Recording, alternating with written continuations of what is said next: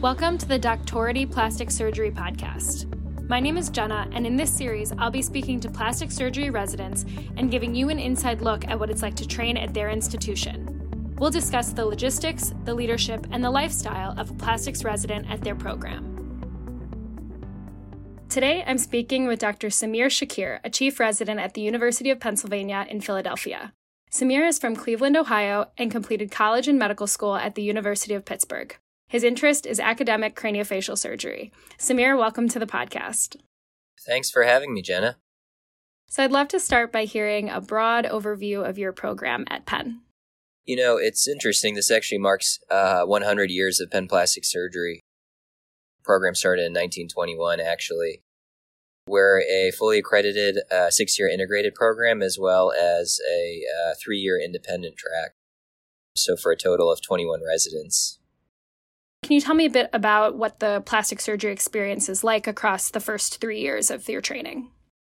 We have a pretty good mix of both general surgery and plastic surgery. I think since I've been a junior resident, we've made a shift towards less general surgery as we've moved away from a combined track into a fully integrated track. So during intern year, there's 5 months of dedicated plastic surgery that's split at our main adult hospital, the Hospital University of Pennsylvania, as well as at the Children's Hospital of Philadelphia. So our interns get a really good experience of both pediatric and adult plastic surgery early on. We also do another month of plastic surgery as a night float as well. Moving on to our second year, there's 7 months dedicated to plastic surgery. And then our third year, essentially the full third year is all plastic surgery. That includes 2 periplastic rotations, such as dermatology and anesthesia. You know, I would say that I think a lot of integrated programs still have some component of general surgery, and I would say it is important to have at least, a minimal understanding of general surgery. I think the essence of plastic surgery is really, involving multiple specialties. So learning how to take care of quote-unquote sick patients, I think is still very important. You started to mention some of the sites that you rotate at. Could you go through some of the main sites? I would say we have 3 main sites. Our mothership hospital is the Hospital University of Pennsylvania. It's a very busy adult reconstructive practice. We have a fully dedicated level 1 trauma center, Penn Presbyterian Hospital, which is actually modeled after shock trauma in Maryland. And then, of course, the Children's Hospital of Philadelphia, where we have our pediatric experience. And in addition to that, we have several community sites as well. It's really a citywide program. We rotate at Pennsylvania Hospital, which is actually the nation's first hospital. Mainline Health, Virtua in New Jersey is an addition this year, as well as our VA hospital here in Philadelphia. And you mentioned that there is an independent tract. How do the independent residents and the integrated residents work together? So we have a independent resident join our 4th year class. So on independent resident, only one joins the PGY 4 year, and that person completes the last 3 years of plastic surgery with us. So that's a track that we still are maintaining in addition to our 3 integrated residents. I'll talk about fellows a little bit. We have 1 craniofacial fellow, primarily at CHOP, and then we actually take 4 microsurgery fellows, which integrate very well in with our busy microsurgery practice here at Penn. Do you find that there's enough cases to go around in terms of microsurgery, or are the residents sometimes double scrubbed? That's a great question. I would say Penn Plastic Surgery is certainly a resident-focused program first and foremost. We just happen to have enough clinical volume to justify the additional trainees. And, the number of microsurgery cases that we do is certainly towards the upper threshold of a normal distribution. So having a fellow is good in the sense that we're not just always doing free flaps. When we are doing free flaps, we're typically double scrubbed with a fellow. That being said, it's more of a symbiotic relationship. It's never the fellow always leading the resident through the case. Sometimes it's vice versa as well as we get to our more senior years. And really, the fellows are a great sounding board for us as well. They've recently gone through the trials and tribulations of residency, and I think having them aboard is really helpful. And what are the research expectations like? So during the first 3 years as a integrated resident, you're expected to produce one paper in those first 3 years. which is not much to ask, and certainly most of us supersede that. Beyond that, starting your fourth year, fifth year, and sixth year, you're expected to produce one paper annually. And again, most of us, go beyond this. I would say at Penn, we're really lucky. We have a tremendously successful and very efficient clinical research program, both at HUP, Hospital University of Pennsylvania, and CHOP, the Children's Hospital, and we have dedicated research fellows who take time off yearly and really assist us with the research endeavors. And those research fellows, where are they in their training pathway? It's really varied. I would say some are medical students who are taking time off, a gap year. Some are general surgery residents who are spending their time off to work with us as well. You get a very good mix of, younger individuals as well as, seasoned residents. And what kind of support is offered for presenting your research? The rule is pretty much if you have a podium talk, you can go to the meeting. If I think about just meetings that I've been probably, pre-COVID, at the end of my fourth year and fifth year last year, I went to Helsinki, Finland for the European Association of Plastic Surgery. I went to Paris for the International Society of Craniofacial Surgery. Followed that up with a flight straight to San Diego for ASPS, and then attended one of my attending, Dr. Lou Bucky's ASAP's Las Vegas Face and Rhinoplasty Symposium. So we are certainly supported in our research endeavors. And is there any one area or a few areas of plastic surgery in which residents come out with the strongest experience in upon graduation? I would say Penn Plastic Surgery is probably known for two things that most everyone knows. Microsurgical reconstruction is the first one, and then the second one is pediatric craniofacial as well as pediatric hand at CHOP. So I would say those are historically our strongest suits. But even beyond that, I would say, now being a chief resident, I've seen a lot of other areas of strong focus. We have a very, very strong abdominal wall reconstruction program. And for such an academic center, we have a very good aesthetic experience as well. Can you talk a little bit about how aesthetic training is incorporated across the training years? We have dedicated rotations with primarily private practice aesthetic surgeons, both in the community settings and then here downtown as well. One of our most prominent plastic surgeons here in the Philadelphia region is Dr. Lou Bucky, and he's primarily a national figure known in facelifting as well as breast augmentation. And we spend a dedicated 3 months with him during our fifth year. In addition to that, we spend dedicated time with a graduate of ours from probably 20 years ago, Dr. Lohner, who's out in the community as well, running a very thriving, successful aesthetic practice. And then beyond that, I'll touch on this a little bit later, we have a fully supported chief cosmetic clinic as well. Are there opportunities for residents to choose electives in their more senior years? During our fifth year, we have a dedicated month in which you can travel relatively wherever you want in order to pursue some sort of passion that you have. I would say most people use that as an opportunity to visit places they might be interested in for fellowship. So for me, as a fifth year, I visited a few programs that I was interested in potentially, attending for craniofacial fellowship. And are there any opportunities for global experiences, whether that's mission trips or research time? Some of our hand attendings more recently started a mission trip to Guatemala. So they do take one resident, a chief resident, to Guatemala with them to perform hand surgery. That trip is also accompanied by some of our cleft surgeons as well. So there's some potential interest in that avenue. I remember when I was a junior resident, one of my chief residents actually took time off, I think a full month, to go with Operation Smile to India. So there certainly are opportunities if you're interested in those. And is there exposure to gender affirmation surgery? Yeah. It's an up-and-coming area in plastic surgery. I would say for us, most of our experience with that is top surgery or facial feminization. We do not have a very robust bottom surgery or microsurgical gender affirmation experience at the moment. And is moonlighting possible at any point during your training? Moonlighting, it's always a controversial topic. The short answer is yes. As a chief resident, based on specific academic standing criteria, you're able to. The city is so affordable and we're treated so well, most of us decide not to pursue that just so we can focus more so on our own clinical training and forgo that extra year of financial bankruptcy. How would you improve your program? So I think one area historically that we've always tried to move towards, and a lot of plastic surgery programs have done this, is a combined hand program with orthopedics and plastic surgery. That's something that we're doing this year. Dr. Scott Levin is the chair of orthopedic surgery here at Penn. He was actually the former chair of plastic surgery at Duke.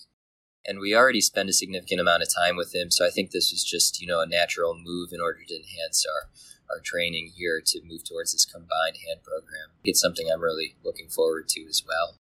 We would be more integrated with the orthopedic hand surgeons as well as the plastic surgeons in terms of taking call, splitting up cases, and, attending clinic. And are there any perks about your program you'd like to share? Yeah, we have really good perks. Unfortunately, this is just an audio recording, but I'm literally looking at the Philadelphia skyline right now from my desk. So we are all very spoiled. We all have our own touchdown spaces with computer on our offices up here on the 14th floor. In addition to that, we have our own gym. We have a treadmill, we have a Bowflex, and we have a Peloton for whenever someone wants to use it. We have a food stipend at all the different hospitals as well, and we're funded for our loops as juniors as well. So I would say, in addition to that, I think we touched on this a little bit in terms of the research support, but we also have support to attend courses and labs. As fourth-year residents, we're sent to the ASMS course to learn craniofacial plating techniques. And then as a fifth-year resident, we're also supported to attend our own flap course here, the Penn Flap course, which is a cadaveric and live demonstration course. So I would say we certainly have significant perks here. Now, could you tell me a bit about your program leadership? I think especially for medical students applying now, it's important to kind of realize something that I didn't really realize when I applied, but all these institutions undergo an academic turnover cycle. It's just part of being an academic center. And here at Penn, we've been very, very stable for quite some time. Our chair and chief is Dr. Joe Cerletti, who most of you probably already know. He's an icon in microsurgical reconstruction. Our program director is one of our former program graduates, Dr. Josh Fosno, and he's probably won every resident teaching award, and he's a big resident favorite here. In terms of, other faculty here, it's hard to name just a few. One of the things that really caught my eye about Penn is that we really learn from national and international leaders in almost every aspect of plastic surgery. At the Children's Hospital, we have Dr. Scott Bartlett and Dr. Jesse Taylor, who are international figures in cleft and craniofacial surgery. In addition to Dr. Cerletti, we have Dr. Lisa Wu, who's a very well-known microsurgeon. I touched a little bit about hand, but we have a hand transplant program here as well, headed up by Dr. Scott Levin and Dr. Ben Chang. I would be remiss if I didn't leave out Dr. Steve Kovac, who's probably one of the busiest reconstructive microsurgeons on the East Coast. Can you tell me about a time when you brought up an issue to program leadership and how they responded? Our program leadership is very responsive and approachable, from anyone from the program director all the way up to Dr. Cerletti. We have biannual individual and group meetings, so we have an opportunity to bring up, any sort of issue. And I've always felt incredibly well supported. I think an example would be probably our combined hand program that we're trialing this year. I think that was something that the residents really wanted and the faculty wanted, and we came together to really make that happen this past year. And now could you describe a bit more about the relationships amongst the residents and what that culture is like? This is something I didn't really realize when I came here, when I was fortunate to match here, but I would say the best aspect of our plastic surgery is probably the camaraderie among residents and faculty. I can tell you from our interns all the way to our chiefs, all of us are very good friends, and it's really a pleasure to come to work every day and take care of patients together. We really have fun, and I would say we probably spend too much time inside and outside of the hospital together. So it's been a real pleasure to really realize that. I think that's an incredibly important aspect of training. You spend at least 6 years as an integrated resident with these people, so you want to make sure that where you end up has a really positive environment. Now a bit more about the logistics of how residents live. Do most residents tend to own or rent? I would say it's a mix.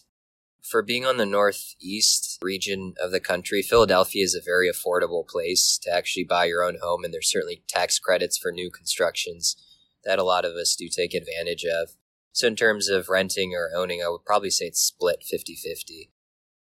In terms of living in houses or apartments, again, I would say it's probably split the same way. And most of our residents come to the program either married or end up marrying someone and having children. So basically see the full spectrum of single living in an apartment to married living in a house with kids. You did mention that there are a number of different sites throughout the city. So is it necessary to have a car? For the senior years, yes. When we rotate at some of our more community sites, if you didn't want to, you wouldn't have to. You would just probably have to rent a car maybe for a month or two when you're at those specific off-site locations. I typically bike when it's not winter just because it's an incredibly bikeable city. Besides the affordability, what else do you like about living in Philly? So I had never visited Philadelphia before I came here for a rotation and then ultimately matched here, and I've been very pleasantly surprised. Philadelphia was actually the first UNESCO World Heritage Site in the U.S. in 2015. I don't really know exactly what that means, but I think it kind of supports my statement that Philadelphia is an awesome place to be. It has an incredibly rich history of national significance. Something that I really like about Philadelphia is the restaurant scene. We have several James Beard award-winning chefs and restaurants here. And outside of New York City, which is only 2 hours away less on the train, it's really a big foodie town, which I've come to love. I mentioned this, we're in the tri-state area. It's very easy to get around other places as well. If you want to escape and head to New York City or DC or something, it's, an hour or two train ride away, which is really nice. In terms of, art and culture, there's a lot to do here. Have you seen Rocky, Jenna? Actually haven't. That's embarrassing. There's the Philly Art Museum, and the reason I brought that up is because, that's one of the famous running trails that a lot of us go up to, and we model Rocky at the top of it. There's a great orchestra as well. There's the Rodin Museum. Philadelphia obviously has some major sports teams as well. The Philadelphia Eagles, known as the Birds, Philadelphia 76ers for basketball, the Phillies for baseball, as well as the Flyers. So if you're interested in sports, this is a big sports town. And do you find that you have the time to engage with a number of these activities during your training years? Absolutely. I think we keep our training schedule the way it is for that reason. I think more of the call responsibilities and the learning occurs during the junior years, and we keep it that way. And then as you become transitioned to the senior years, you really transition to a clinical, operative, heavy load, and then really you enjoy time outside of the hospital as well. So you're really able to take advantage of all these things. So I think that's most of the information I wanted to go through today. Any final thoughts either about your program or the process of applying to residency in general? It's going to be an interesting year for everyone in the setting of coronavirus, and hopefully that doesn't detract anyone from really wanting to pursue plastic surgery. I think it's an incredibly rich field. And specifically here, Penn Plastic Surgery, we're a real family. I think a lot happens here in residency. We attend one another's weddings. We watch our families grow. We spend the holidays together. My experience reflecting back on my 5+ years here so far has been incredibly, overwhelmingly positive, not only from the clinical or research aspects, but also the mentorship and the opportunity aspects. And I think I can speak on behalf of all my co-residents when I say I don't think any of us could be any happier to have trained here. So my final thoughts would be good luck to everyone this year, and I hope to see you either in person or virtually. Do you have any single piece of advice that you'd want to give to a prospective applicant? As a prospective applicant, to not stress over or fret over too many of the seeming roadblocks that have been thrown in your way this year. I think all the applicants always impress me year after year, and you've done so much incredible work to get up to this point. So at some point, you really have to bask in all of your accomplishments, and you should be excited about the future. And if applicants want to find out more about your program, how should they go about doing that? So we are pretty active on social media. Our handle is at Penn Plastic Surgery on Instagram or on Twitter, so you can certainly reach out to us on that. If you go to the Penn website as well, Penn Plastic Surgery, you'll find all of the residents as well as their emails. So feel free anytime to reach out to any of us. Well, thank you so much for speaking with me today, Samir. Oh, you're very welcome. Thank you for having me. Thank you for listening to the Doctority Plastic Surgery Podcast. Never miss an episode by subscribing to our show via your favorite podcast service and following us on Instagram and Twitter. For more podcast episodes and residency information, check out our website, doctority.co. That's doctority.co. We love feedback from listeners, so please contact us through the website or through social media with your questions or suggestions. See you next time.